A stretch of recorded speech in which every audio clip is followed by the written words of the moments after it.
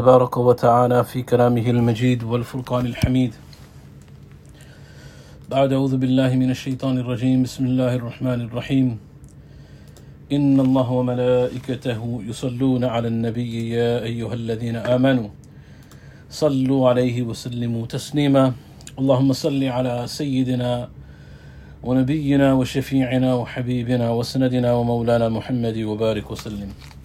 وقال النبي صلى الله عليه وآله وسلم: من صلى عليه صلاة واحدة صلى الله عليه بها عشرة، وكما قال عليه الصلاة والسلام: سبحانك لا علم لنا إلا ما علمتنا إنك أنت العزيز الحكيم.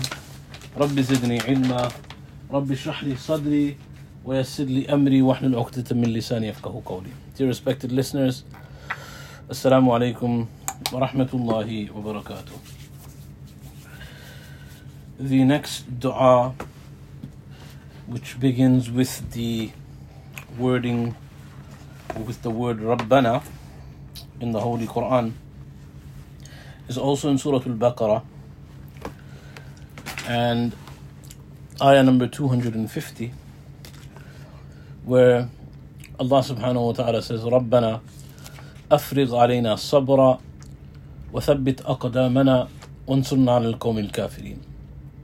The translation of this verse is: Our Lord, bestow on us endurance and patience, and make us firm, and grant us victory over the disbelievers. So there are three separate du'as that are made within this du'a. First, the historical background of the du'a. Who recited it? When was it recited? What was the purpose behind it?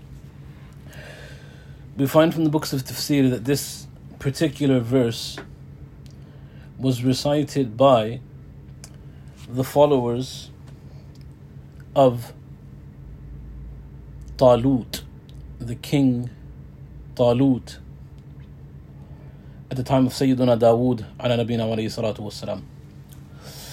And in particular, this dua was recited by those who embarked on an expedition with Talut to face the Palestinians of that time, the Philistines of that time, who were led by a very strong soldier and warrior by the name of Jalut. And Allah subhanahu wa ta'ala speaks about, this is also found in biblical references and in Judaic sources, Allah subhanahu wa ta'ala speaks about this encounter. In terms of the biblical references, is known as the occasion in the story of David versus Goliath. And though the depiction of Dawood and Nabina wa alayhi salatu wassalam in other in the Judaic sources differ from what we believe Dawood alayhi salatu wassalam in terms of his character possessed, the actual encounter is found in all of the monotheistic religions. And very, very quickly to summarize, Jalut, again Goliath, was this warrior upon whose hands many wars had been won. And Sayyiduna Dawood and Nabina alayhi salatu wasalam at this point was just a young man. He had not attained prophethood from Allah Rabbul Izzati wal Jalal. However, he was very devout in his worship, and he was dedicated to Allah. He comes from the progeny of Sayyiduna Yaqub and Nabina alayhi salatu wasalam, approximately the 10th or 11th generation in terms of lineage from Sayyiduna Yaqub and Nabina alayhi salatu wasalam, and that ultimately leads to Sayyiduna Ibrahim Khalilullah. So Sayyiduna Dawood is this young man who, along with his two other brothers, accompany King Talut, and in terms of the English references, Saul, S-A-U-L, and they make their way on this expedition to face Jalut and his army. And the custom was that encounters on the battlefield were before a full-scale battle took place. Individuals took part in battles from the other side. So there would be what was known as mubaraza, encounters on the battlefield where one warrior from one side took on a warrior from the other camp. This happened also in the time of the Prophet ﷺ. At the Battle of Badr, it began first with the mubaraza between 3 of the chieftains of Quraysh and 3 of the Muslims from the Prophet ﷺ side, including Sayyidina Ali karramallahu wajhahu. And so this mubaraza, Jalut, Goliath, he steps forward and he demands that a worthy opponent is sent forth on behalf of Talut. And there are, in the books of tafsir, there's a mention how most people were afraid of facing Jalut because of his reputation and how strong and fierce he was. And there's some references in some books of tafsir, Ibn Kathir rahimahullah alludes to it, that Talut actually, to entice someone to step forward, he reaches the point that whoever challenges Jalut and overcomes him, then I will give my daughter's hand to him in marriage. So this was how reluctant people were to face Jalut. And in the midst of this, wanting someone to come forward, a young man steps forward. Short. The description of Sayyidina Dawood at this point is he wasn't very tall. He wasn't very well built in terms of the warrior physique and who he was standing up against.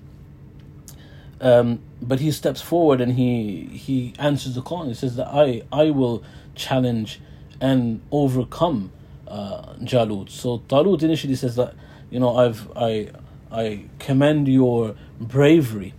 However, I don't want you to lose your life. You're still a young man. You have no scars of war. You have no history and no real expertise in this field. And it's your enthusiasm that's speaking. So in one reference that he tells him to go aside and this isn't for you. And Dawood alayhi salatu wasalam actually comes back the second day because nobody steps forward. So an entire 24-hour passes and nobody steps forward to take on this task. And Dawood alayhi salatu wasalam comes the second time and says that you let me deal with whatever. If he is to overcome me, then it's just another body that he has overcome. But if I am to overcome him, then it will suit your whatever you are intending to do as the king. And so Talut, he hesitantly agrees, but he's moved by this bravery that this young man is showing. And to reward him, he says that I personally will grant you and give you the armor and the sword and the weaponry to take onto the battlefield. So when the people come to, or the rest of the army men come to prepare Sayyidina Dawood alayhi salatu wassalam, they put the armor on him, and in one tafsir it mentions that the armor is so big, it's overpowering on the body of Dawood alayhi salatu wassalam. So he removes the armor. And the weapon that's presented to him, he says that I don't need this. I will take with me Allah onto the battlefield, and I'm very, very confident that that is more than sufficient to deal with Jalut. And so, to cut a long story short, we know the historical background that when they meet on the battlefield initially, Jalut, he mocks Sayyidina Dawood alayhi salatu wasalam, and he says to him that you're not a respectable foe. You're not someone that should be standing in front of me. So go back to where you came from and send someone that's more deserving of my killing them, literally. So Sayyidina Dawood says, I'm not moving from here. This is my job. And if anything, you will fall and not me, due to the power of Allah subhanahu wa ta'ala. And we know the story how Dawood ﷺ carries with him, instead of the typical sword or the spear or the shield, he has a slingshot that he uses, and with there are two different riwayat. One is that with one shot of the stone that hits Jalut between the forehead, and another riwayat, many stones are launched and hurled quickly by Sayyidina Dawood alayhi salatu wasalam. But the eventuality is that this mammoth Goliath, this mammoth warrior, falls at the feet of Sayyidina Dawood alayhi salatu wasalam. And that eventuality of Dawood alayhi salatu wasalam is that he then attains the kingdomship from either during the lifetime of Talut, or in one narration after the lifetime of Talut. He becomes a Nabi of Allah subhanahu wa ta'ala. And the Prophet sallallahu alayhi wa alihi wasallam mentions some of the worship that's specific to Sayyidina Dawood alayhi salatu wasalam. That in a hadith, the Prophet sallallahu alayhi wa alihi wasallam, he said, أَحَبُّ الصَّلَاةِ إِلَى اللَّهِ صَلَاةُ دَاوُود, that the most beloved of prayer in terms of method is the prayer of Dawood. وَأَحَبُّ الصِّيَامِ إِلَى اللَّهِ صِيَامَ دَاوُود, and the best fast is the fast of Dawood alayhi salatu wasalam. And then the Prophet ﷺ explains that the practice of Dawood ﷺ, كان ينام نصف الليل ويقوم ثلثه وينام ثلثه, that he used to sleep for half the night, then stand in prayer for a third, then rest for a sixth of the night. And this was earmarked by the Prophet ﷺ as the best way to perform prayer in front of Allah subhanahu wa ta'ala. Number two, وكان يصوم يوما ويفطر يوما, that subhanallah, صيام الدهر is known as, that Dawood ﷺ used to fast one day and do iftar the next. And this is, the Prophet ﷺ recommended this type of fasting throughout the year of Sawm al-Dahr, that not fasting every single day, but fasting one day, periodic fasting, and fasting, not fasting the other. Also, it's mentioned of the voice of Sayyidina Dawood ala nabiyina wa alayhi salatu wassalam, that Allah subhanahu wa ta'ala speaks about this in the Qur'an as well, that the melodious voice in which he used to recite the scriptures was such that the birds would stand still, would fly and stop and just listen, just wouldn't move from their place because of the beauty of the voice of Sayyidina Dawood alayhi salatu wassalam. And so, going back now to the dua, this is the historical background, the dua itself, and the three things that are asked for. If Allah subhanahu wa ta'ala wills, the adhan is going on, we have to stop. We will continue with this. I will update you with the messages when.